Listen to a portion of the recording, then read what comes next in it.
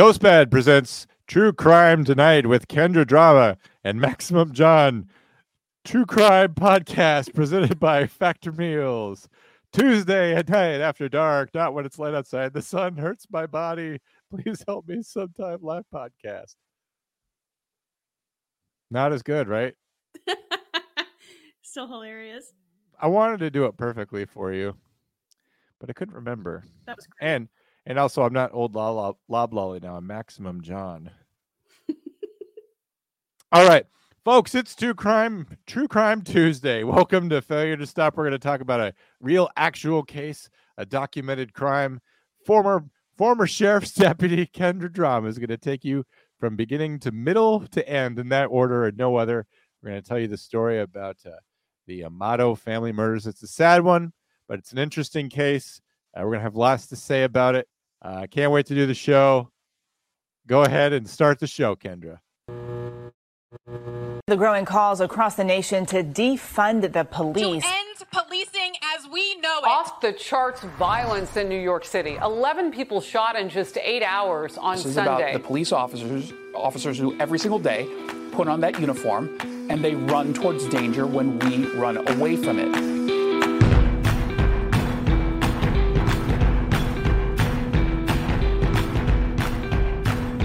Guns up, giddy up. This is Failure to Stop. This is your favorite podcast. This is the one you've been waiting all day for. All day and all night. The end of the day at the beginning of the night. It's Failure to Stop True Crime Tuesday. I'm John. I'm an active 911 dispatcher in the field. This is Kendra. Folks, Failure to Stop is the #1 podcast and platform where we entertain and inform first responders, and we weird out and depress our friends. We're here to talk to you about true crime tonight. I'm here with my ex-wife, Kendra. We do the show because I'm court ordered to do it. Kendra, it's been a week since I've seen you. How are you doing, old friend?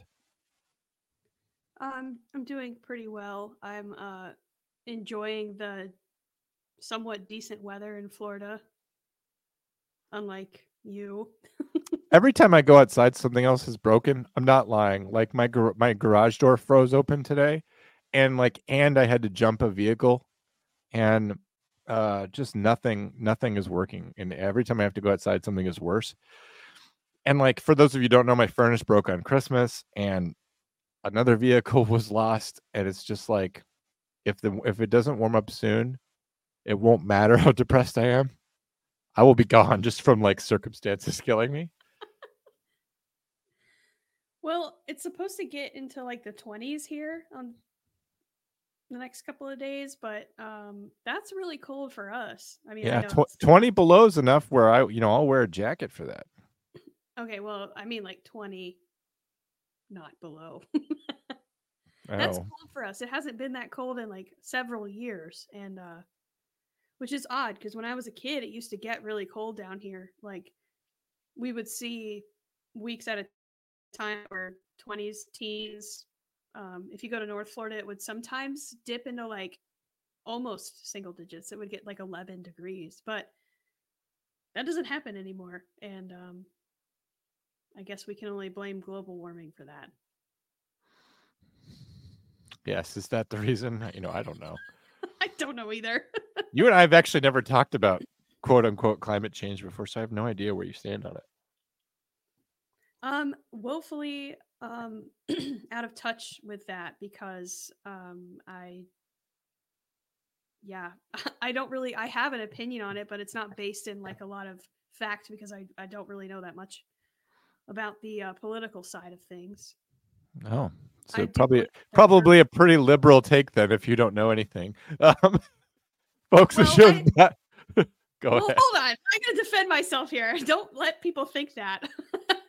I did do that to you a couple of weeks ago where I said only you could ruin your own show. And then I went into the ad read so quick you couldn't defend yourself. And then you tell people that I'm killing people and I'm a racist, crooked cop. I know that was on a different show. It's still out there. Our viewership on Hard Time is about 35 people. So only 35 people think that you're a ruthless, crooked, racist killer. Go there and clip it and claim that I'm this person that I'm not. But anyway, guys, Kendra was the sweetest police officer. She never shot anybody. if a situation called for a deadly use of force or like a brutal act of vengeance, pistol whipping was probably as far as she went. Pulling someone around by their hair. When they screamed, she would spit in their throats. Like, no, she would never shoot anybody. You know? She was a kind policeman officer. Ew. That is fucking vile, John. That's gross. Why do you think people want to defund you? Like that. Ew. Holy crap, that is so nasty. Ugh. If only you had that response when you were at the academy, then maybe you would not have become. I was just doing what I was trained to do. I was just doing what I was trained to do. It's always a bad sign when they get a buccal swab off of a victim and they get a police officer's DNA. That's always awful. Folks, Kendra was so nice. She just did nice traffic stops and did nice tickets. And there was one time where she saved a family in a gun battle without having to fire a single shot. So she's just a super nice police cop. I just asked them really nicely to please stop because it's not cool, and they did. I wish we could actually find out what you were like as a police officer, but I'm on the one hand, I'm saying you're like the savage pirate type cop, and on the other hand, you're the community policing. I only read books of the library cop, and you were neither of those things. You were like a tough ass cop that did things appropriately and within the law, and you were the kind of cop that other cops looked up to, but you weren't. All right. I don't know how to deal with you. I never have. Compliment me, and I do believe that the Earth goes through natural cycles, and we are in a natural cycle. That's my opinion on climate change. Oh shit! It's the same as mine. Fuck. 3 minutes. God damn it! Yes, the climate changes. It's never been the same. All the polar ice caps melted before we invented the internal combustion engine. So explain that to me. We got to talk about Antarctica sometime. Go on. We'll get to the true crime in a minute, folks. We got to talk about Antarctica for a second. Meanwhile, in Antarctica.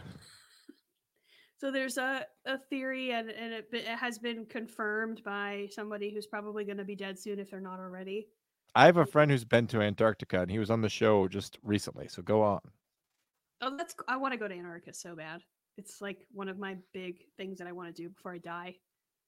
Me but too. I'm terrified of the ocean, and you have to go through Drake's Pass, which is apparently terrible. And I might let my fear override my desire to go to Antarctica. We'll see. I'm scared of Argentinians. I'll keep you posted. So Antarctica is this. So sorry. Antarctica apparently has. Would you just smoke already? I know you want to. I don't know what is going on, but it's there's facilities there that have over time built these laser weapons, right? And they say that they're in the ice and they project into the air, and it's a long involved conspiracy. I say that with air quotes because we don't know, but it goes back to the Nazis and way back before that. But people believe that that's what is controlling the weather and also projecting the illusion of alien invasions. And some people blame it on they blame the fires in Hawaii on that. And it's very interesting the more you dig into it. But there was a firefighter that worked there that did a press conference and kind of confirmed some of the things about the nodes in the ice and all this stuff. So very interesting. Of course, it could not just simply be that it was Aurora Borealis or in Hawaii, just a random black bear with a lighter. No, it has to be lasers in Antarctica. I don't know if you hear yourself. No, have you ever heard of Project HARP? There's a government installation. I think it's maybe in Wyoming or Montana, but they shoot all these high frequency electromagnetic waves into the atmosphere, and Nobody knows why. They're all just like, oh, we're just doing stuff to the atmosphere. And they're like, okay, are you controlling the weather? And they're like, no, we're not controlling any weather at all. I'm like, are you controlling it a little bit? And they're like, not a lot, not really, not really controlling it. We're changing it, and so they're Oh like, my God. so like, we're like, great. So like, we're playing God, only God should control the weather, or like a superhero could do that, and that would be okay, but not the government, And so look, Google it sometime. Go to Wikipedia, Project HARP. I think it's with 2 A's, like AARP. Anyway, yeah. I don't know why we're talking about weather control. I like it. It's not really on topic, but I like it. Folks, we were going to talk about the Amato family murders by their son, Grant Amato. It's a truly heartbreaking and captivating story beyond comparison that we're flushing down the toilet because, like, Antarctica is like super cold too, isn't it? I mean, this time and white. I think. Mm-hmm. It's blinding. Yeah, blindingly white. Have you ever heard of Lawrence Oates? Doesn't ring a bell. Okay, so he was like a British explorer in Antarctica, and they were on an expedition, and he somehow got hurt or sick or something, and they were trying to make time to get the hell out of Antarctica before it was too late. You know how everything's an emergency down there? Yeah. So they're trying to get the hell out of Antarctica, and he's like holding him up because he's like, I think he had like a rogue staple, and I think his knee was broken, and he had a bad hip or something. And I think he might have had cancer. So he's holding up his whole team. And so the night of his 30th birthday, they're all camping out and they're inside a tent. And he's just like, I'm going to go outside real quick. And I might not be back for a while. So they're like, okay, Captain Lawrence Oates. And he just fucking walked out into the nothingness so that his men would leave him behind and get out of there in time so that they didn't die. So it's like such a heroic death, altruistic suicide to just leave your men behind so they can get the hell out of there. And he's only like 30. And I was just really admire Lawrence Oates. So like the Project HARP thing is like largely bullshit, as is most of the things I talk about. But Lawrence Oates was like this cool badass guy, and they still have never found him to this day. They probably won't. I would imagine the snow and everything, if they ever figured out where he went. That's a great story. I mean, thank you. Sad, but it's excellent. There's also like I know this is like the North Pole, but like HMS Terror and stuff. Like, have you ever read the stories of like the ships that got ice locked and they find like the coffins of these guys, and they're like very well preserved because they've been frozen this entire time, and they're all like leathery and gross, and you can see where like people had nibbles and stuff, There's like have you ever like eaten like a sandwich and like the first bite's like, it'll just be a guy, but like he's got like the little notches right here from where some guy like I'll just try. I'll take a bite of Terry and see if I like it, Yes, that's funny. That's funny. It is funny. She's beyond horrified at that. Why don't we not talk about Antarctica? Okay. What do you want to talk about? All right. Let's do the Amato thing. So, okay. Grant Tiernan Amato was born May 20th, 1989, and he's an American murderer who was convicted of a crime down in Seminole County, Florida. Folks, we're back to Florida crimes. And Kendra, what if you had to say like the most important thing about this case, the thing that we have to know before we get started, what would that be? Well, I think you're alluding. Folks, this show is brought to you by GhostBed. You want to go over to ghostbed.com. Use the offer code Wolfpack. You can save up to 40% off. Go over there. Let them know that you support Failure to Stop. Check out their mattresses. Check out their adjustable frames. Check out everything that they've got over there, folks. GhostBed is a company that makes all their mattresses right here in the United States of America. We love them because they support sheriff's deputies, 911 dispatchers, tow truck drivers, everybody that keeps this country going every single day of the week. Go over there, use the offer code Wolfpack for up to 40% off. If you see a better deal there because it's President's Day coming up or Valentine's Day, all good times to buy a mattress. If you can get 50% off, that's fine, but use either the word Wolfpack or Failure to Stop in the comments section as you check out so that they know that you're listening to us. That way they remunerate us certain fiduciary benefits, and we keep going as a podcast. I don't I know that this just seems like fun, free stuff for you, but like if Kendra and I do not get money for this, we will not fucking show up. So like we are putting you on notice. Go buy a ghost bed right now if you ever want to see us ever again. I've taken us both hostage, Kendra. That we will disappear if we do not get paid. So go over there. No, I'm just joking. Go over there, check out Ghost Bed though. They're a wonderful company. It sleeps so good it's scary. I promise you, Christopher Nolan style, deep inception, multi-layered dream sleeps where you're dreaming of being asleep. When you wake up in the morning, if you're done laying in bed all day and you want to just go eat your feelings, go on over to Factor Meals. You can use offer code Wolfpack50 to save up to 50% off. Folks, they've got great meals over there, including breakfast. These will be brought right to your door. So convenient, so delicious, so tasty. Over 300 options. You can plan your meals if you're on a diet. They can be brought right to your door. Delicious meals, asparagus. You can have a brownie, probably breakfast, whatever it is you want. It can be brought right to your house.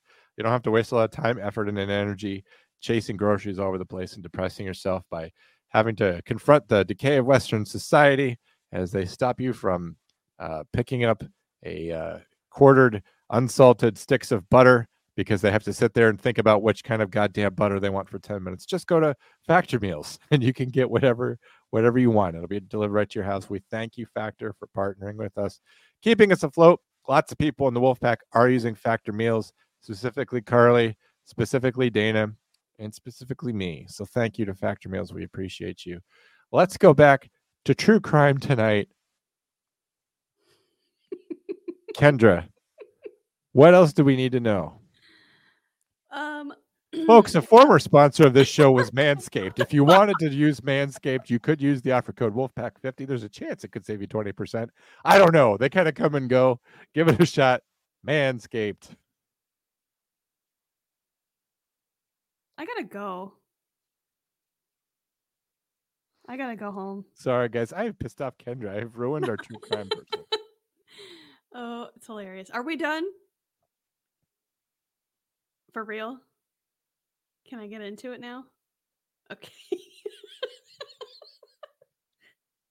I guess we should start. Okay, I'm just testing you. Okay.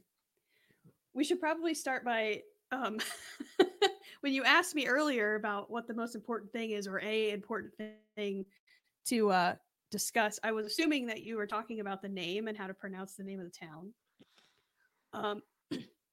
It's a town called Chiliota, which is a Native American word for Isle of Pines, and it is located in Seminole County. Very close to where I live, even closer to where I used to live, and these things keep happening, or happened around me prior to me being there. That doesn't make any sense. You get what I'm saying? Coincidence? So, as you stated, Grant Amato is our bad guy in this. And he was one of 3 kids. Sorry, I'm trying to get my camera to focus. He's one of 3 sons to a Chad and Margaret Amato. Him and his brother Cody lived at home with their parents, and the half-brother Jason was older, and I guess he wasn't really around as much. But Grant and Cody were essentially like twins. They did everything. They did everything the same. They went to the same college. They went through the same program to become anesthesiologists, and they both did like weightlifting. And I know, sorry if you're watching, I apologize. I'm trying to get my camera to focus. I don't think it's gonna happen. I think you're muted, John. I will distract them with weird behavior while you just go on with the story. Just go. Oh my god. Beautiful family. A beautiful family, seemingly perfect. Their parents were well-to-do. The dad was a pharmacist, and their mother was a senior operations manager somewhere. They make a lot of money. So Cody and Grant are going through this anesthesiology program. Cody graduates, Grant drops out, but he's still a nurse. So he is able to go to work at a hospital, and I believe they worked at the same hospital. I could be wrong. Did they? Okay. Oh, you're correct. His employment, Grant's employment at this hospital didn't last very long before the hospital started noticing that certain medications were being used up a lot more than they should have been in the patient rooms that were under Grant's supervision.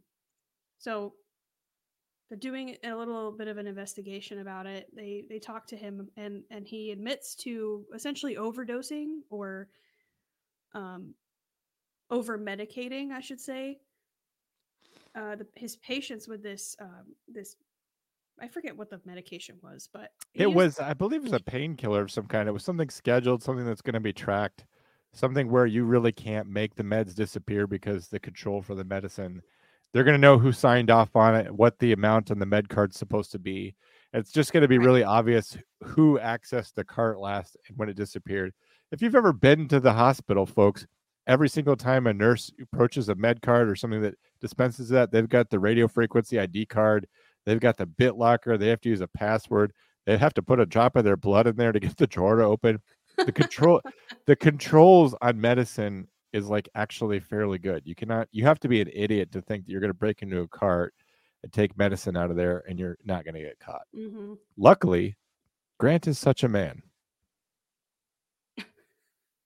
Yeah, luckily, because he was giving them doses. His excuse was that he felt like they weren't as comfortable or relaxed as they should be, which I guess, but yeah, but doctors decide the dosages and nurses just administer it. It's not up to them. I mean, that they tell you that on like the third day. Exactly. Also, I haven't gone to 3 days of nursing school, and I know that. Fucking idiot, Grant. I took a couple of medical classes for my degree, and they talk about that a lot, where it's like dosaging and the procedure and what nurses are and aren't allowed to do. And it is very, like you said, it's very monitored because they have a problem with people stealing or overdosing or whatever. And they need to be able to track who's doing it so they can get rid of that person. And inevitably they got rid of Grant. He was suspended and then charged with grand larceny for the medications, but the charges were dropped and he was ultimately fired from that job. So, because of the reasons why he was fired, it was very difficult or nearly impossible for him to get another job, because that's pretty serious. At least you're not going to get another nursing job, that's for sure. No, you're going to be blackballed. Right, as you should. So, and wouldn't they also charge him? I mean, like a possession of a scheduled drug without a prescription. I mean, you tell me, Kendra. You're the one who's slapping people around for doing shit. Like, isn't that something you would charge him with? I don't think he took it off the premises. Like, I don't think he stole the actual. He was just over giving it to patients. Is that really? I mean, it's easy for him to say once he's caught, like, "Oh, I was giving it to the patients," and it was. But we know that. I mean, I just don't really believe that's what he was doing with it. Particularly what I know now about his personality and his addictive traits. I'm not outright accusing him of being addicted to painkillers, but it's just like he demonstrates this exact kind of behavior throughout the rest of the story, where he's confronted with something wrong that he's doing and he's somehow contrite and he's kind of got a story and he doesn't deny things outright. He's kind of upfront about it, and then people just sort of forgive him and he doesn't seem to have to ever really face any real consequences for it. You know what I mean? But I mean, so it's almost like he'll fall on a sword and get people to feel bad for him. But do you really believe that, like, he really wasn't using the drugs for himself? I mean, I guess later he spends money on things that aren't drugs, so it kind of suggests he wasn't addicted to drugs. But I mean, what's your take on what happened to the meds? I didn't see anything when I was looking up this case. I didn't see anything that said that he was a user of any kind. So I think knowing the kind of thinking I know the kind of person he is based off what we were researching, it's very possible that he could have been using them, but I don't really know because I saw nothing else that would indicate that he was a user. because like you said, he was spending money on other things, a lot of money on other things. And if he was a user, I'm sure he would have taken that money to buy drugs. Now, Kendra, hold that thought. Let me ask you this. Would they actually just drop the charges because of lack of evidence, or because do you think his employer just didn't want him to, they didn't, I don't know if hospitals, they don't want like the press coverage that one of their nurses was giving too much drugs to people, or, it's not a good look for a hospital whenever something like this happens. Do you think it was just in their best interest to kind of make it go away? Or do you think they cut him a break? Or, why did his charges for the propofol, I think was the drug that he took. Why would they just drop that? Do you have any idea? Probably because, unless there's more information on it, I don't know, but I think it's probably because he likely didn't take any of it off the property. And if he wasn't using it, and he was just being negligent in his duties as a nurse, that's not really larceny. The intent isn't there. There's no intent to steal the actual drug.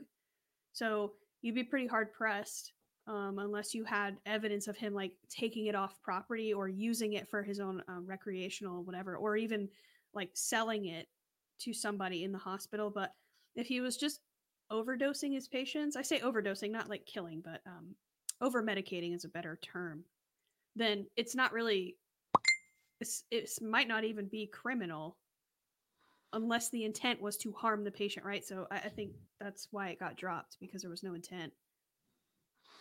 I suppose that makes sense.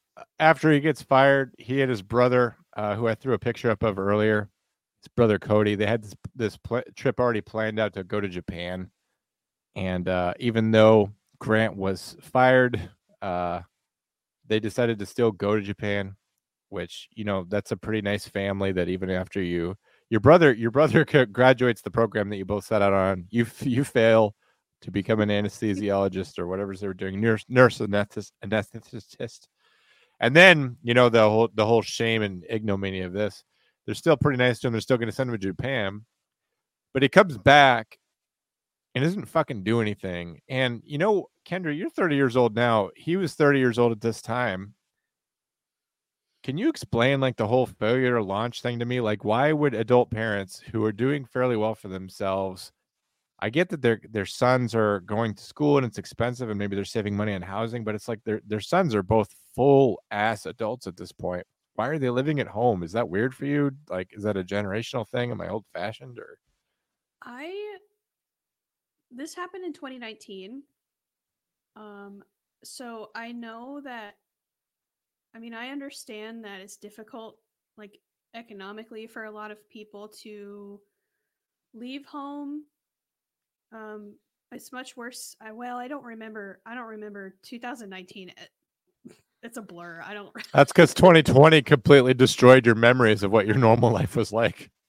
So I think it was probably a little better in 2019. If I had to take a guess, I'm sure it was. So it could just be that their family dynamic is such that they felt comfortable enough to just kind of not slum it, because they were working. Well, Grant wasn't, but be at home. It could also be a cultural thing. Like some people, I don't know what their background was, but there are some cultures where you don't leave your home until you're married, even if you are 30 years old. So I really don't know what that's about. I know for me, when I first started working as a deputy, I was like 19, 20. And before that, I was in college and I worked at a restaurant, a barbecue restaurant, Straunt. And I was living at home with my mom because it was just better for me to save money, but that didn't last long. So I'm not really sure. It could be. I don't know. I left home at 18, and it always weirds me out when, I don't, I'm not someone who like can judge like family dynamics because I'm not close with my family, but it always just weirds me out when like people turn 18 and like they don't have a desire to leave home. Because like I was itching to get out of my family as soon as I could, to leave the house anyway, to leave the home and do my own thing. It was tough to do. It was tough to do because like when you're 18, you don't have any money, you don't have any credit. No one wants to you can't even rent a car, let alone try to get an apartment. Like, I understand that, but just there's some people that just don't even want that, and I don't understand that. But so he can't get a job because he's has this black mark against him. So they fired him, and the charges were dropped. But that even though they're not supposed to talk about this sort of thing, every hospital in town knows that this guy is somebody that's gonna misappropriate things, and he probably had all kinds of other problems other than this that were good reasons to fire him. So his dad's telling him, look, son, you need to get a job, you're a loser. And he's like, you know what I'm gonna do? I'm gonna go be a streamer on Twitch. I'm gonna play video games for money.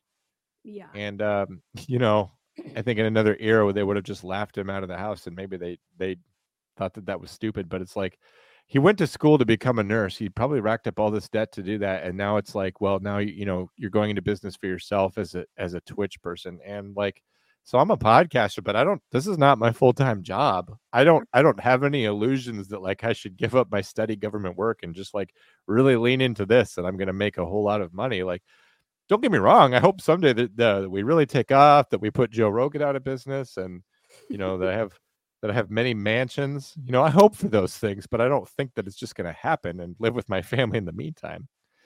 But so he asked them for all this money because obviously you need his equipment set up, like I've got all this stuff here that I assume you would need to play video games on Twitch with, which by the way, I don't understand watching people play video games and somehow monetizing that. I would never pay money to watch someone else play a video game. That's just me. I don't understand it, but I also don't play video games, so I'm not.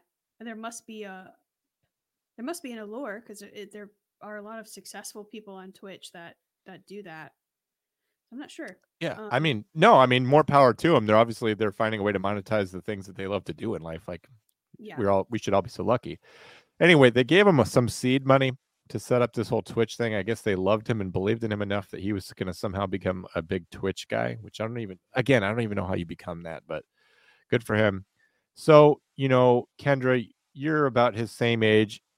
If your family gave you a whole bunch of money to start up a new and innovative business that was on the cutting edge, I think you would do what anybody in his position would do, and you would spend that money on pornography instead. I was just going to say, I would probably spend money on porn. Yeah.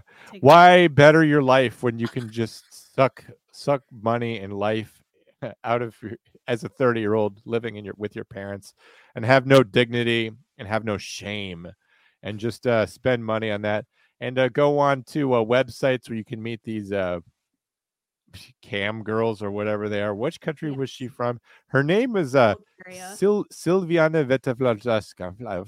It's okay. I want to try. I have it written down. Okay. Sylvia Vencislavova. Oh, that is crude. I butchered that. That was very. That was filthy. Sylvia Ventislavova. Anyway, so what is she doing? So she's actually a successful Twitcher, and how does she do that? Well, for one thing, she's got lots of hair, which Grant doesn't have. So that's like one advantage for her. So what does Sylvie do? Sylvie goes online, and she's essentially the same thing as like a stripper. Like, I don't know if she got fully nude or whatever. I can only assume she did for the amount of money she's being paid. But what Grant will do is he finds her on the internet, and she's someone who just poses and asks for money. And I guess the way the system works is that you have to buy tokens, right? And I'm sure they're tokens because she's doing this to people in different economies all over the world. And so he would do this like 4 hours a night.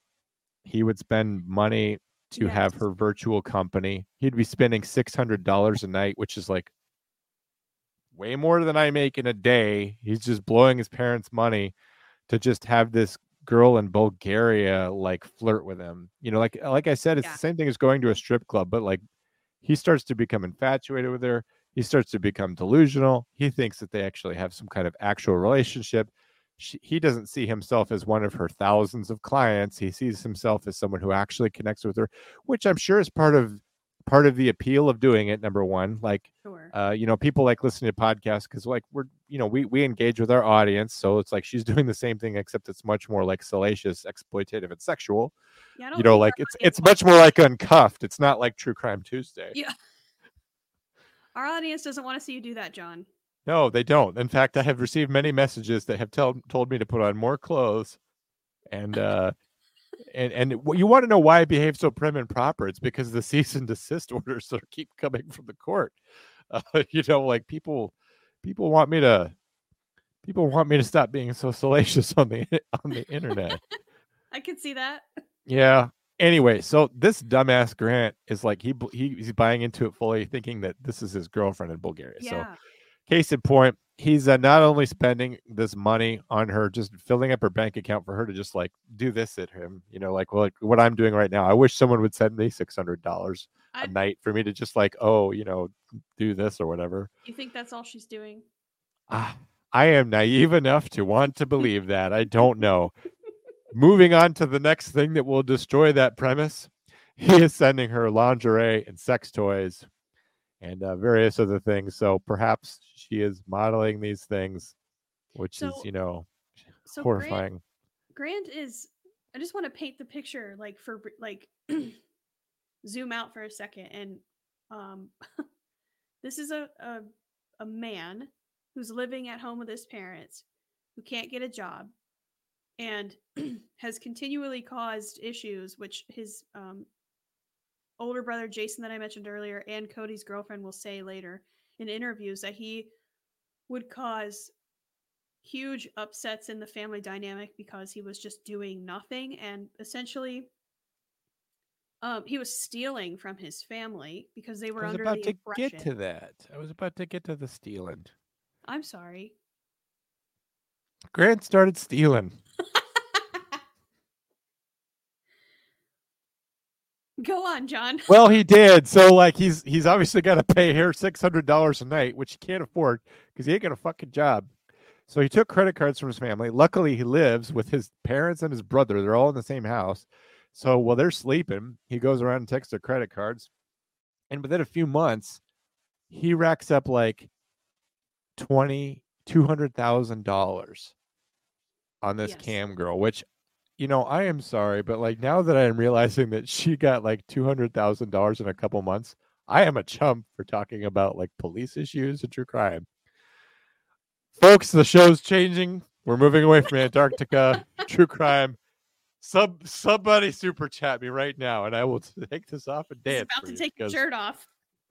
I would never do that. I mean, the FCC doesn't get involved in the internet, but even they make exceptions. The federal government does have its overreach moments, and this is not one where people are going to feel sorry for me for like, if I get swatted and like NSA, my personal FBI agent who monitors phone stuff breaks in, he's just like, "Whoa, dude! Like, you do not want to do this." You are January 6ing their eyeballs. Put that away. Like. So he takes $200,000 of money, which, you know what, they're going to notice. You don't just disappear that amount of money. And property too. He was property. Guns. Yeah. You have, because how else do you get that amount of cash to keep going? It's not all going to be lines of credit. It's everything. It's every tangible, asset that they have maxed out. So they sent him to rehabilitation, which, you know what that means. They're spending even more money on his ass. That's embarrassing.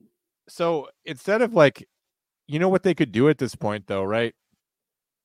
They could like file charges against him for fraud, and then they would not be on the hook for this. Like if they filed fraudulent charges saying, hey, I contest all of these things, and you dispute the stuff that's damaging your credit report, and if he's mortgaging their house and all this, they could just go to the bank and say, like, our dumbass son did this, like, Control Z this, please. Could you undo this and send our son to jail? They would be off the hook. And they won't do this because they love their son. And this is kind of takes us to what will be our stupidest podcast, other podcast stupidest takes, but it's like they won't have him held accountable by anyone else. They think that like they're going to lay down the law with this guy and somehow be effective. And I'm going to tell you right now, I'm not a parent, and I don't like to give parenting advice. If your 30-year-old son lives at home and he has just spent $200,000 on essentially pornography, you have a problem that's bigger than what you can fix. Because it's not like he's 14 or 15 or 16 and he's just gone through a really terrible phase. He's 30. He's full-blown failure to launch. He's committing felony level identity theft and fraud crimes, deception. He's interstate wire fraud or international wire fraud. I guess you couldn't really call it that, but serious fucking shit. And he's putting Sylvie's kids through college, that she hasn't even birthed yet. And they just think that they're just going to sit him down and send him to rehab, and it's going to help. That's $15,000 more dollars. So I'm actually very jaded about rehab too. What does rehab do? They take all the money that you have or the insurance that you have, which he probably didn't have insurance because he wasn't fucking employed. And Obama won't even take you back if you're 30, So he washes out of rehab, right? Because rehab's going to be like, you're not allowed to use the internet because that's kind of what your thing is. And, there's probably a guy that followed him around and shot his crotch with a fire extinguisher to keep him from getting terribly horny. And unfortunately for him, he's got a full-blown, I'm going to call it a chemical dependency problem. The chemical that he's dependent on is actually manufactured by his own brain. Mm-hmm. So it's not an illicit substance that he has to procure, on the streets or something, but there's something that he gets emotionally and chemically from his brain through his interactions with this cam girl that like he's just utterly dependent on, to the point where, I mean, you see this with drug addicts, right, Kendra? Like you've had a lot of interactions with people like these, but it's like they sacrifice their whole families and they're willing to commit terrible crimes in order to get the money to buy their meth, to buy their whatever it is they're dependent on. He's behaving the exact same way. He's totally addicted to this woman's attention. He's addicted to the feelings of infatuation. He's addicted to the fantasy, the delusion. Some of that's probably based on low self-esteem, the fact that he is a total fucking loser, but like this is way beyond that, right? And so the rehab program uses up the money, kicks him loose. He goes home after 2 weeks. And so what else do you do? Like what I would do is I would like tell the cops to take him away so that like I was no longer responsible for this. And ironically, prison's going to be the best thing for him because he can't talk to Sylvie, the cam girl, while he's incarcerated for 10 years for what he's done. The best way to help him after you tried rehab and failed is for him to go to prison, and they won't do it. Yeah, I get the impression that they just have and this is not a slight at his parents at all. I will slight them later. I mean, yeah, they definitely, we've talked about this before, like victims do put themselves in scenarios and make bad decisions that make them victims, right? Sometimes, I'm not saying they deserve it at all. I'm just saying that No, you don't deserve to die. No. Sorry, spoiler alerts. They don't deserve to die because of their bad choices. I'm just saying that it puts them in scenarios that could have been avoided if they made better choices. And in this case, I think actually holding your adult son accountable. Like you said, it's not like he's some young kid that's just like needs guidance and they're trying to be good parents. This person has lived life. And at 30 years old, I cannot imagine if I was doing these things to my family, there's no way I wouldn't be in prison because I'm an adult that made decisions. I don't know. So if I had a kid, I would be framing them for shit all the time because kids get away with stuff. Like kids do stuff and like they never get caught, right? So like I would make up shit or like find crimes and I would implicate my son so he would get the punishment that he deserves. I would not be letting him off scot-free for the shit he actually did. So go ahead. I don't want to interrupt you anymore. No, you're that's a lie. The stuff that he's the stuff that he's doing too, it's like he's definitely acting like an addict and he's negatively impacting the family as a whole and their well-being financially and probably mentally. And Cody told his girlfriend at one point that he was afraid of Grant and that he was afraid that Grant was going to hurt everybody. Yeah. So this isn't just him like sitting in his room like, oh, I have a girlfriend on the internet. Like he's a menace and he is problems for his family and he's he's very manipulative, right? So after they have this, like they have several interventions with him, one of which took place at a California pizza kitchen, which also just shows you how much they love him, that they're going to take him to an excellent restaurant. Like when my parents had my intervention with me, it was like at some kind of fucking buffet, Old Country buffet or something. It was awful. Bob Evans. We're going down to the Bob Evans to intervene on your terrible behavior, John. Like, why does the punishment have to start now? Can I start after that?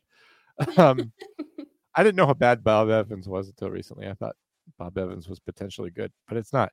Anyway, so they told him, like, look, dude, you cannot do this anymore. You cannot be on the internet after a certain hour, which they should have just cut him off entirely, because it's like you don't tell someone who can't drink that, like, you can only drink on the weekends, right? Like, that's not going to work.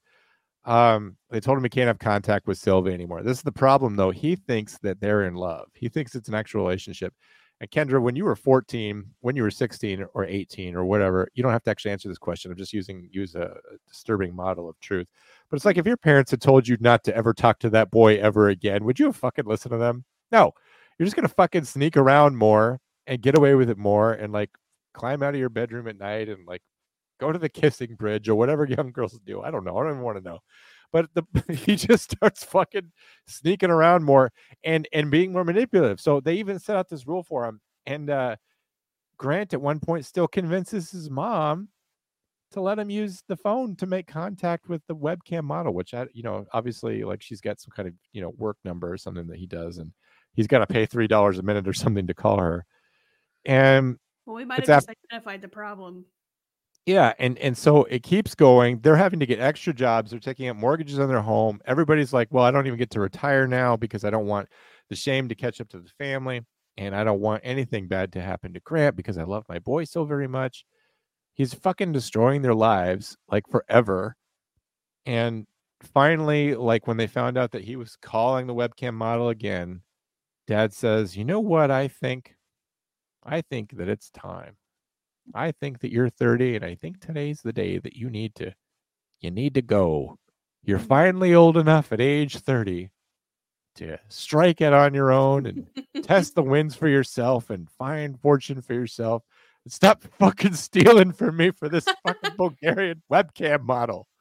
Honestly, Chad's a good dad because he loved his son so much, but fuck, Chad, if you had kicked him out of the house when he was 18 or when he was done with college, like, you might have been able to avoid some of this stuff. Or if he had to rely on himself, if he had to face the consequences of misappropriating the drugs, of fucking up at work, of failing out of the program, of not being a nurse anymore, if he had to go out there to Bob Evans and get a goddamn job, maybe he wouldn't have had time to be up until 4 a.m. talking to a Bulgarian webcam girl, because he'd get evicted and he wouldn't have internet anymore.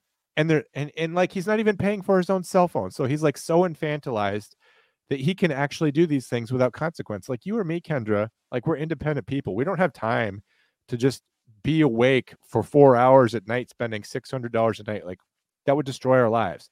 But because he could live at home and have them continue to feed him and pay for his cell phone, he could do whatever he wants. So I don't want to blame the victims that that end up getting killed, but like, they totally infantilized him. They totally enabled him. And if they had ever once actually made him responsible for the stupid shit that he did, they might have just saved him. I agree with you. Yeah. Thank you. The show's now over. No, rant's over. You keep going, Kendra. So this, as you said, he went to rehab. They sent him to rehab in December of 2018. He returned back to the house on January 5th of the following year. So January 5th, 2019. He was home for like 20 days. And this argument that you're talking about, where Chad finally had enough and said, it's time for you to go. That occurred on the night of January 24th. So he was, home for like basically just 20 days. The following day, January 25th, Cody doesn't show up for work, and this is extremely unusual for him. He was scheduled to go in, work in a surgery, and he just didn't show up. Coworkers call in a well-being check. First, they check with Jason, the older brother, because he's the emergency contact, and Jason can't get a hold of him and calls the employer back and basically is like, this is the situation. So the hospital contacts law enforcement, and at 9:17 in the morning, deputies go to the home. They see vehicles in the driveway. They confirm that the vehicles belong to Chad, Margaret, and Cody. They call all of the phones that they have on record for these people. They cannot get in touch with anybody. All of this kind of like builds and builds into a cause for concern. So deputies decide that they're going to make entry to check on the family. When they make entry, they go into the kitchen and they discover the body of Chad, who's lying on his back, shot to death on the kitchen floor. They make their way through the home and they locate Cody, who was lying in a fetal position, shot to death in the storage room. And finally, they locate Margaret, who also had been shot to death, and she was slumped over on her desk. She was at her computer doing something, and she was shot. They do their search. They do a little bit more investigating, and they realize that there's one other person that lives in this residence, and they know this because they've had interactions with this person before, that person being Grant. Grant has a vehicle that's registered to him, and it's not there. So naturally, they're trying to locate and contact Grant, and it's unsuccessful. So they put out a bolo, be on the lookout for the vehicle and for him. They conduct a tag check, and this basically it produces toll records from that day. And he was traveling on State Road 408, which is not very far from Chiliota. It goes in and out of Orlando. It runs east and west into Orlando. And he was seen 3 times between the hours of 10:51 and 1:41 on the 25th. So while they're there, he's driving back and forth on this road. They go to the area. They try to find him. They can't. So now he's a person of interest, obviously. Well, then, yeah, they know there's contention and within the family. I think that girlfriend you mentioned, I think it was Cody's girlfriend. Obviously, she's kind of in on the loop. She'd been communicating with Chad about everything that was going on and how things were kind of coming to a head. So she knew that things were getting bad. And as you said, Chad said something that he was getting afraid of Grant because of the way that he was acting. The girlfriend, go ahead. You were going to say something. I was going to describe how the murders went down because the way that he did it was pretty fucking terrible. Okay. So he comes over to his parents' house where he lives. And his mom, like you said, his mom was shot in the back of the head while she was on the computer. So she was obviously first to go because otherwise she wouldn't have been looking at the computer. So she's just browsing away. She's probably on Wayfair or something or Amazon. And he just comes in with his friend's Jericho 941 pistol that, like I said, belonged to his friend. So he lifted a gun off of his friend, which clearly implicates him in the murder because the gun belongs to him. You know, it at least muddies the water and involves his friend when he shouldn't be doing that. Just shoots his mom in the back of the head, right?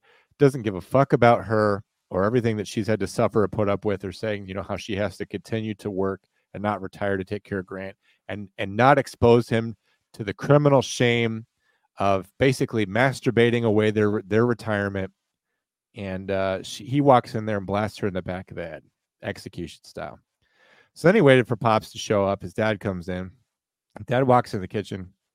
Grant shoots him twice. Just kills his dad. He's already shot his mom. Feels nothing. No regret. No remorse. No saying, hey, let me stop this. Shoots his dad twice in the head. That's awful. But it's not enough, right? Like, there's still more people that live here. So he takes his dad's cell phone and texts Cody, who's had just finished working his shift as a nurse, tells him he needs to come over right away or whatever, using his dad's phone. So, like, very premeditated. He's lured him into a trap. Cody comes out of the garage, just sets foot inside the house. And then right when he comes in the door, Grant just fucking shot him, left him laying there. And then so what he does before he goes, he grabs all of their credit cards, all their financial information. I don't know why he's so fucking dumb, but this just shows you, like, he's clearly a mind of an addict, right? He's been cut off from, like, the thing that feeds his addiction, and that's why he's acting out. He goes and gets all their cards, and he immediately He immediately takes that. He tries to stage it as a murder-suicide. He places a gun next to his brother's body, so he tries to blame his loving brother for shooting his parents. He puts his father's gun on his belt, but he puts it backwards, right? So like the guy's right-handed, and he has it backwards on his belt, so it would be like cross draw for a left-handed person. He put it on the right side of his body, but he put it on backwards so that the grip was facing the front of his body, right? So like he's such a fucking idiot. Like obviously the guy's not gonna like break his wrist bending his arm down from underneath to draw a gun. So it's so fucking dumb. And then I think he left a brass casing to like a different gun. So like I don't know if it still had a round in it or like if it was just an empty shell or whatever. But he just randomly like, oh, here's a piece of ballistic evidence. They'll see this and they'll just say like, yeah, clearly a murder suicide. Let's not run ballistics. Let's not see if there's a gunshot residue. Let's not fucking figure out that like Pops couldn't even draw the gun from the position he was in. Let's not even like consider the fact that like there's clearly going to be either bullets inside the body and trajectories from that, or if they went all the way through, they're going to be in the walls, and how none of those things match up. And just like, there's not going to be any details in any of their personal effects, their correspondence, that any of these three people had any reason to attack and kill each other. And by the way, Grant's fine. Especially when Grant lives there, like if anything, he should clearly be in the body count. And then so he takes their financial stuff and immediately starts getting in touch with Sylvia again. Like he does not care that he just wasted his parents and his brother because he needs to get off talking to this woman so much. Like, you know what? I don't have a good relationship with my family, but it's just like, you're gonna tell me that this woman is worth it. This is literally the woman. Like, whatever, she's cute, she's got that glasses thing, whatever. She's not worth killing somebody over. And this woman does not love you. You are just a open cash till to her. You are nothing. And it's fucking pathetic. I was watching a documentary about this, and there was a video of him talking to her. He's like, I kind of feel guilty every time I buy one of your videos. And would you send one to me for free? I just feel so guilty. I feel shamed or whatever. And it's just like, well, dude, she's not your girlfriend. She's a fucking stripper. Like, you want a lap dance for free? No, you got to pay for that because she doesn't love you, dude. And he just killed his whole family over it, right? The family that refused to hold him accountable at any point. Anyway, I'm just mad because it's like it's so stupid to think that it's not obviously going to be him and that he could like try to frame all of them for each other's murder, and it's all for this dumb woman. And the thing that kills me about stuff like this, and him in particular, because this is the case, but how did he not think that someone wouldn't try to reach out and interview him about this or ask him any questions, or like you said, they would just walk in and be like, oh, murder suicide, that's it, and then he gets away with it. How stupid are you? Like a basic knowledge of criminal event, like very, very basic, would tell you that that's just not how it's going to happen. But he doesn't, like you said, he definitely has the mind of an addict. He was just focusing on his next high. He'd gone for like, I don't know how long it was in between. I don't know how many times he used or contacted Sylvia with his mother's cell phone from the time he got back from rehab until the time of the murders. But it's like he was just wants, it's that frantic, I just need my next high. I just need this. I need it. I don't care what I do or destroy in the meantime, including my own family's lives. So he's just this like spoiled little like little weasel of a man who had, I would honestly, I would respect him more if he was just addicted to crack, because it's like they say heroin, crack, all the hard drugs, they're like so hard to give up. But this little wiener just thinks that some woman in Bulgaria loves him. It's just so fucking pathetic for a 30-year-old man to believe this.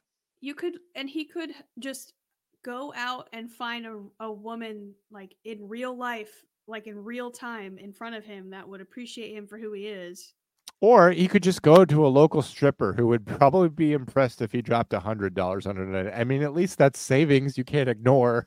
Like, fuck. Why does it have to be a Bulgarian cam girl? Possibly because he knows that if he appears in person, he's such as a little weasel. Yeah. Here's a picture of Grant, by the way.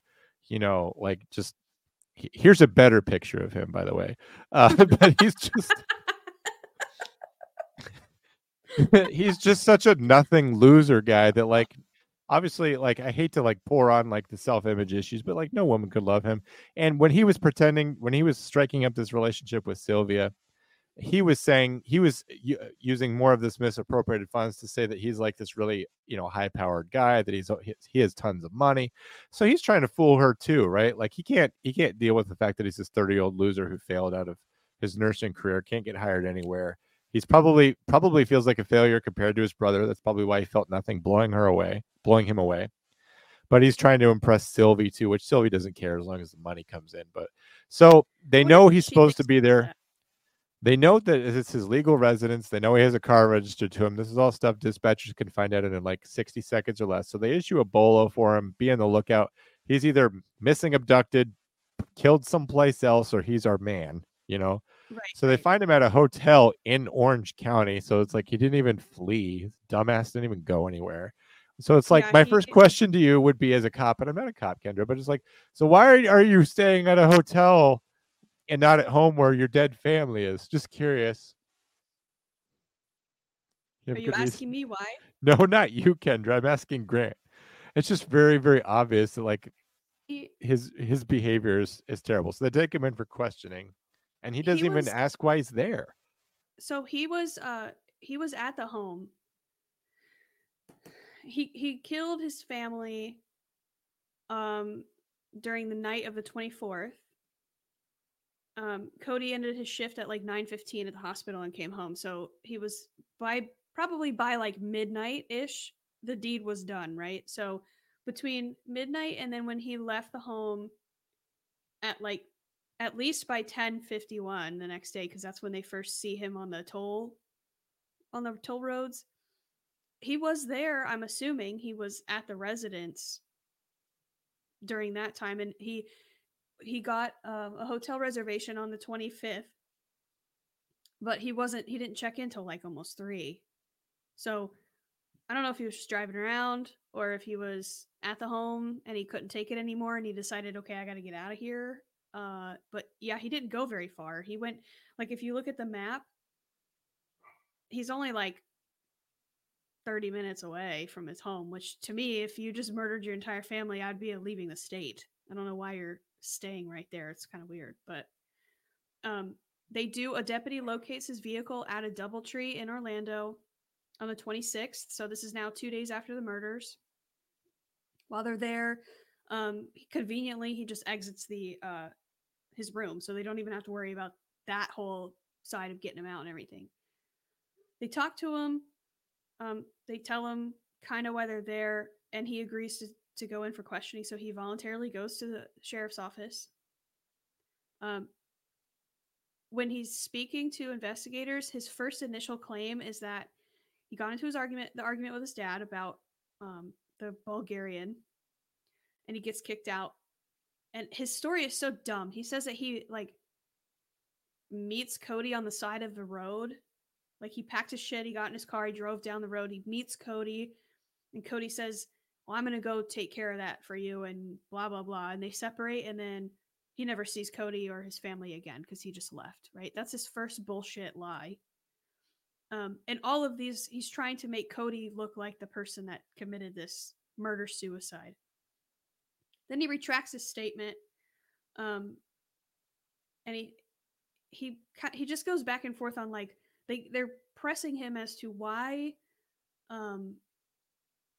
when you went back to the house and you saw something was wrong, why didn't you call law enforcement or why, it's not a normal reaction to just turn around back and leave. And he just kept giving them bullshit after bullshit, but he never owned up to it. And every lie was, well, Cody did it, basically. And the autopsy would show that Cody, the way that he was shot, it would be impossible for him to have done it to himself. So they obviously knew that Grant had done this.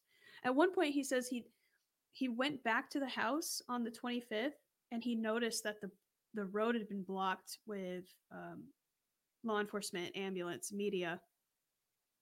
And he goes He says he goes to a Panera Bread to look up the top news stories and sees that. And they're like, well, why didn't you go home? Your whole family's dead. And he's like, I just didn't want to know. Like, shut the fuck up. Shut the fuck up. He's such a little child. I think you're muted. Damn it. Every show now I have that happening even one time. The Panera Bread aspect of it makes it just seem more contemptible. And I don't know why, because it's like they have delicious bread bowls of soup.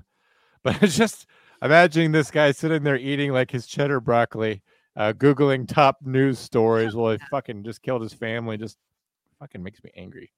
But cheddar broccoli is yum. It is tight. It is tight cheddar. Tight tight cheddar broccoli. Boy. Tight cheddar broccoli was my nickname in high school. Ew!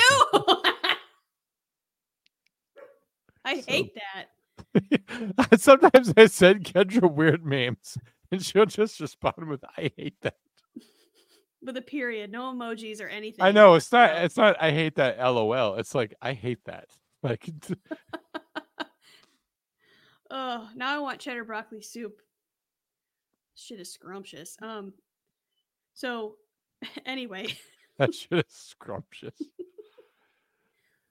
So basically, they break it down for Cody like, look, dude, we know like this is you did this, right? All of your bullshit excuses, they make no sense. Like, we're professionals and you are a dumb idiot, and this you're dumb. And they ask him if he had any remorse basically for what happened to his family.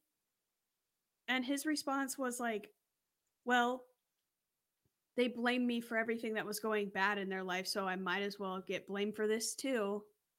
He was the reason everything was going bad. Yeah, maybe they were blaming you because you're doing dumb shit and you're ruining everything because you are the one to blame. You're the only one that's causing these problems. So we're appalled about it, Kendra, but like this is classic criminal thinking. This is like the definition of criminal thinking. It's like you get yourself into these situations and you see yourself as the victim. You see yourself as totally, not integral into anything that's going on. Like I've mentioned this story before, but like when I worked in a prison, like I heard a guy say once the only reason he was in prison was because he knew a guy that tried to get himself murdered. And it's just like, that's so dissociated away from like you attempted to murder someone. They literally never believe that it's their fault. It's so frustrating because you'll try to explain to them like, dude, you did this. And then it's just like, well, I only did that because somebody else did. It's like, you wouldn't believe it, but it's narcissism completely unchained. And that's exactly what this guy is. If he thinks that he can steal credit cards, if he can like steal personal possessions and pawn these things and send money to this fucking cam girl and waste his family and feel nothing about it at all because it's all their fault. It's just one of the most extreme examples of criminal thinking I've ever seen. Just that nothing is his fault at all. So what happens to him is that he went to Panera Bread. His brother came in during the interrogation, the one brother who remained unslain because he wouldn't admit to anything because that's the criminal thinking, right? It's just not his fault.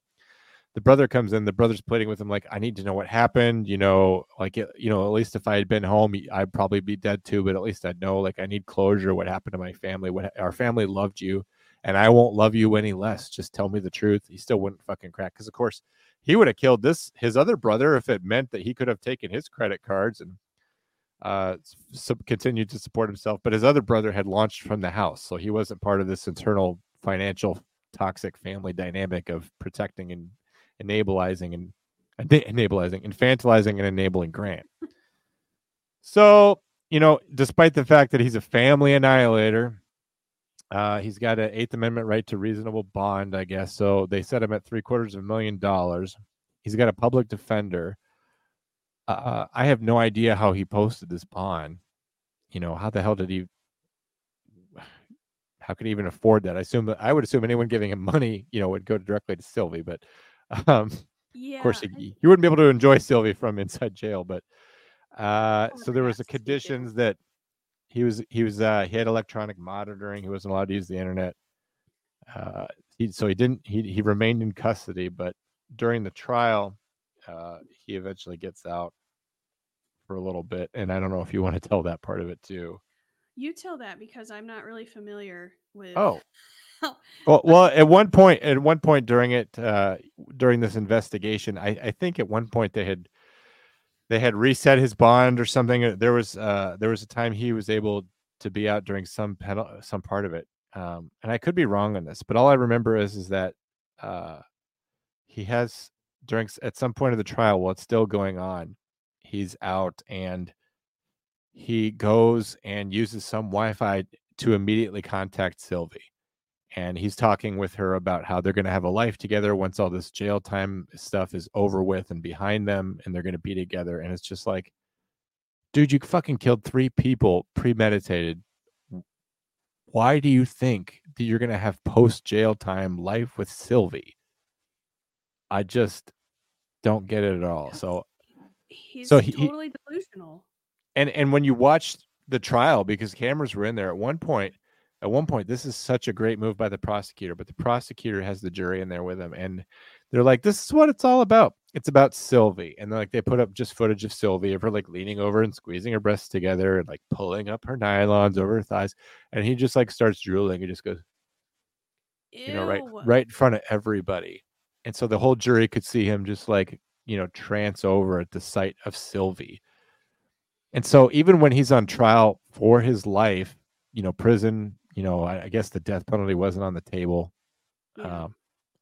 Even in front of these 12 people in a whole courtroom, he's completely captivated because it's feeding his addiction right there. Like the presentation of the evidence, it's almost like if he was if it was a drug case and the prosecutor walks over like, yeah, this is the brick of cocaine he brought into this country. It's the same thing as walking over and doing a line right there. Right in front of the jury. Yeah. That's how bad he was addicted and how little he cared about anybody else.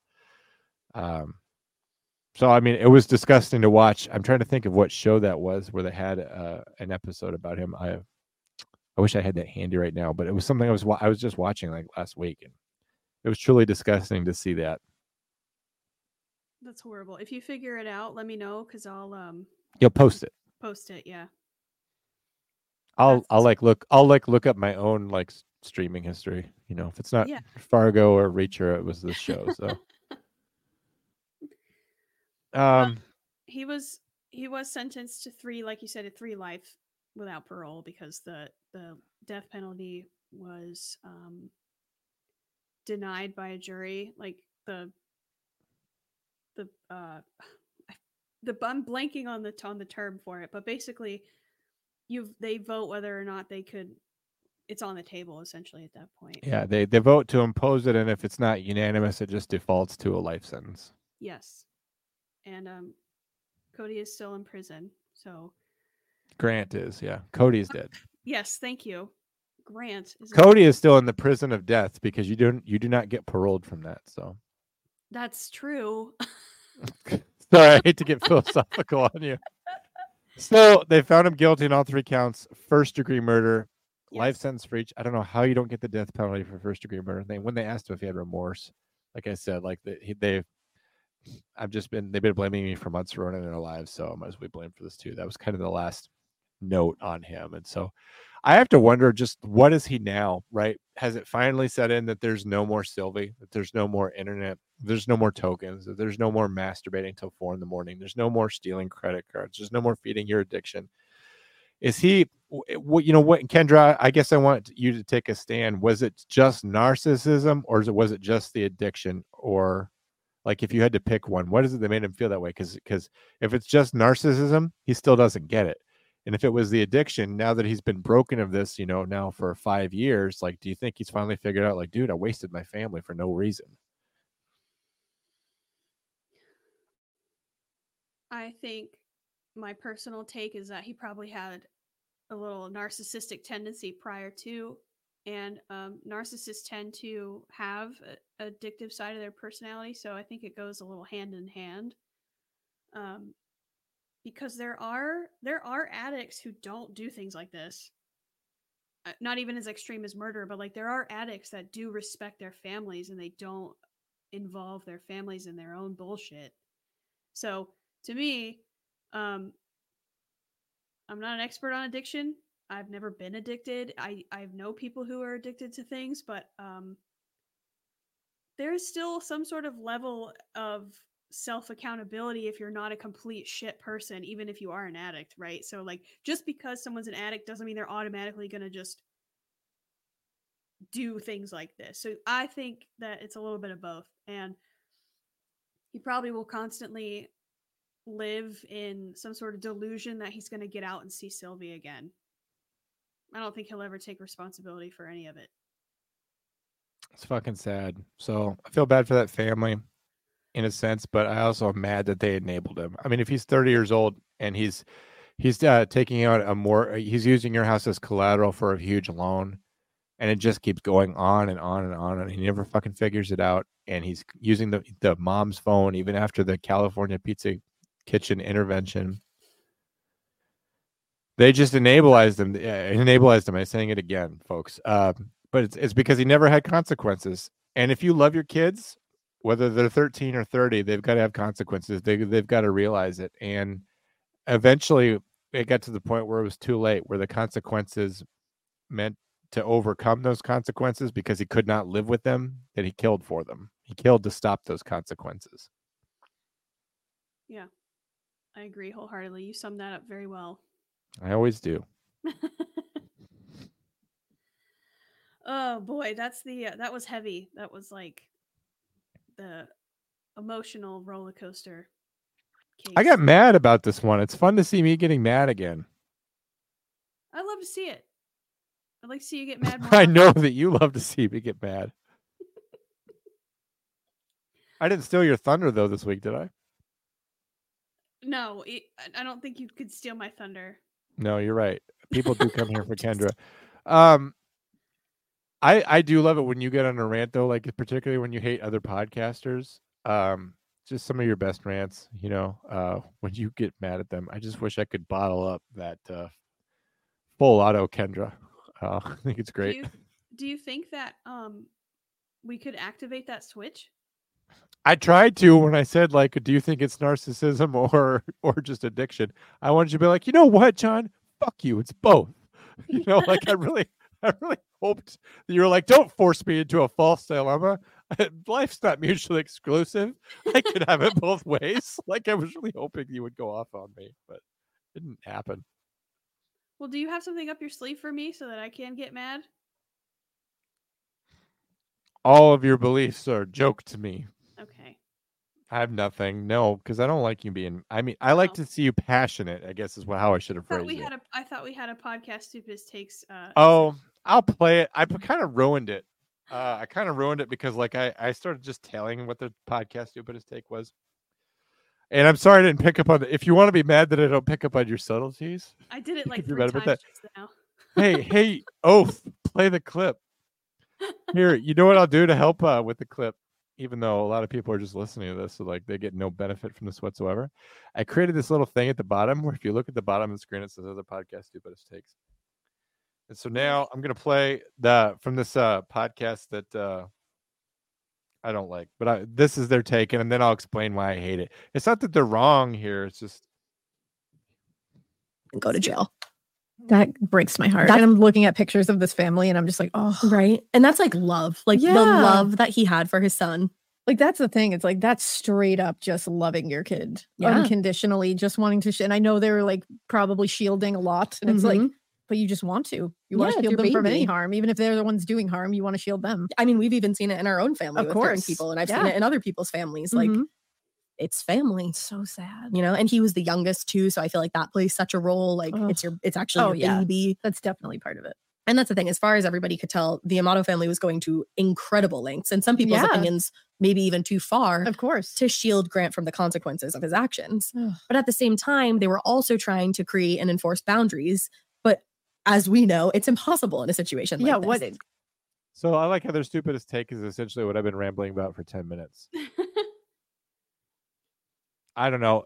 Like I said, they skip past the infantilizing of him and the enabling. Like they're so impressed by how much they love him that they're ignoring the fact that he brought so much shame to their family. And it's I think these podcasters are just a little bit naive. So they've had way worse takes than this, Yeah, I think I think naive is a good word because I'm not saying I don't know them and I don't know their lives, but it's such a different perspective when you deal with addicts and people like this when they aren't your family or your loved ones, right? Because you can look at it objectively. It's hard to when you are dealing with someone that you love. I understand that. So they could be coming from the perspective of a loved one who has an addict in their family or somebody who is doing these types of things. I don't think they're looking at him like an addict. But he is one. He's at least got the characteristics of one. And I hate that, like, he's the baby. He's a 30-year-old fucking man. He's not a fucking baby. It's so gross to me. I maybe it's like a woman thing, and women who are in here, please back me up on this because but there's something about like a mom and a son where the mother babies the son to the point where he becomes basically this.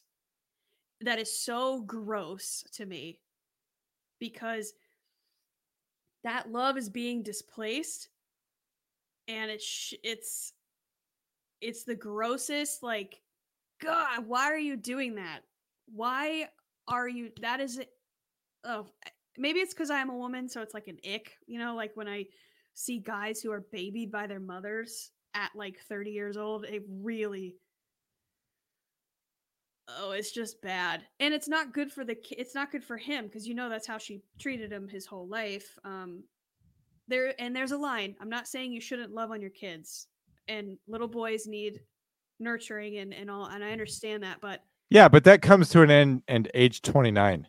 Yes, at age 29, yes. On the eve of your 30th birthday, your mother has to like punch you in the throat and spit on you while you're on the floor and just kick you with her boot. Full Kendra treatment.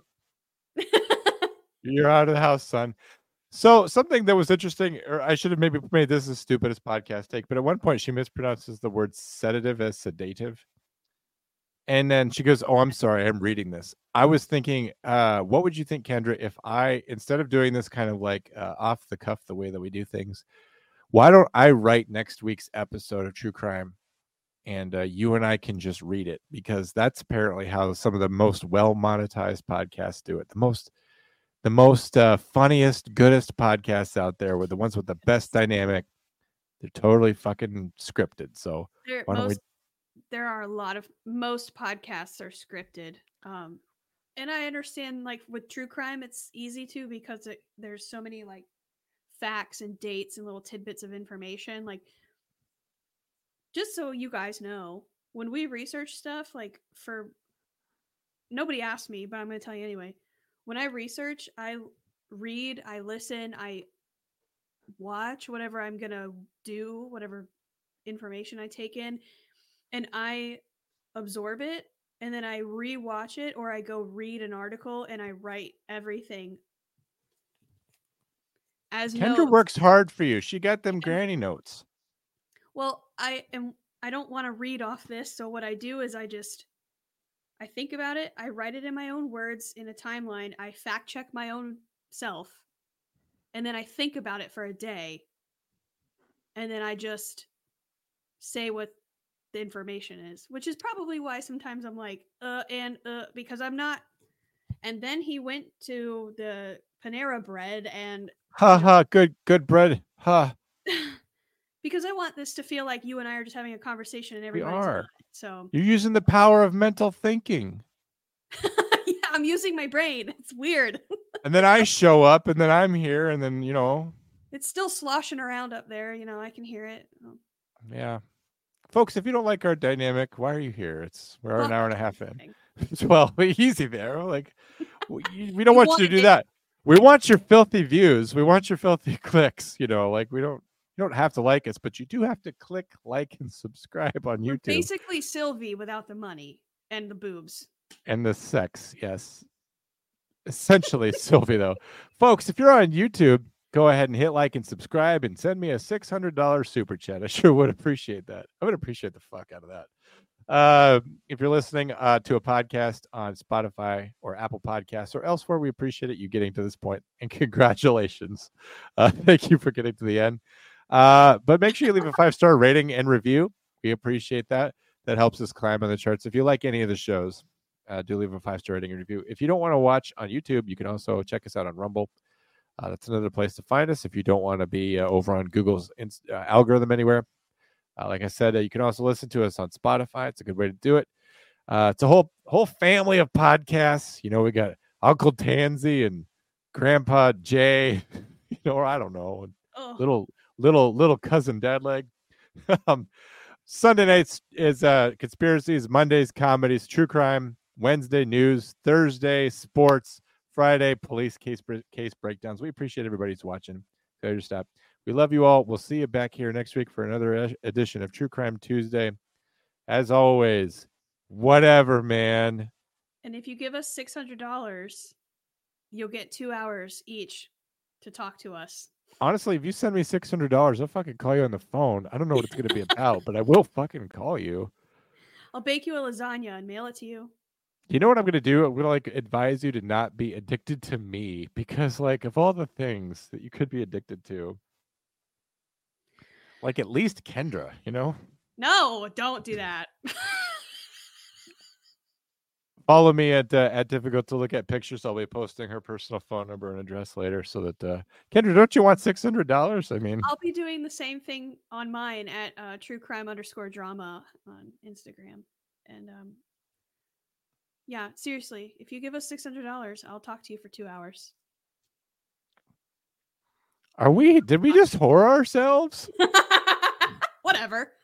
Hey, whatever, man. Don't get yourself true crimed. Yeah.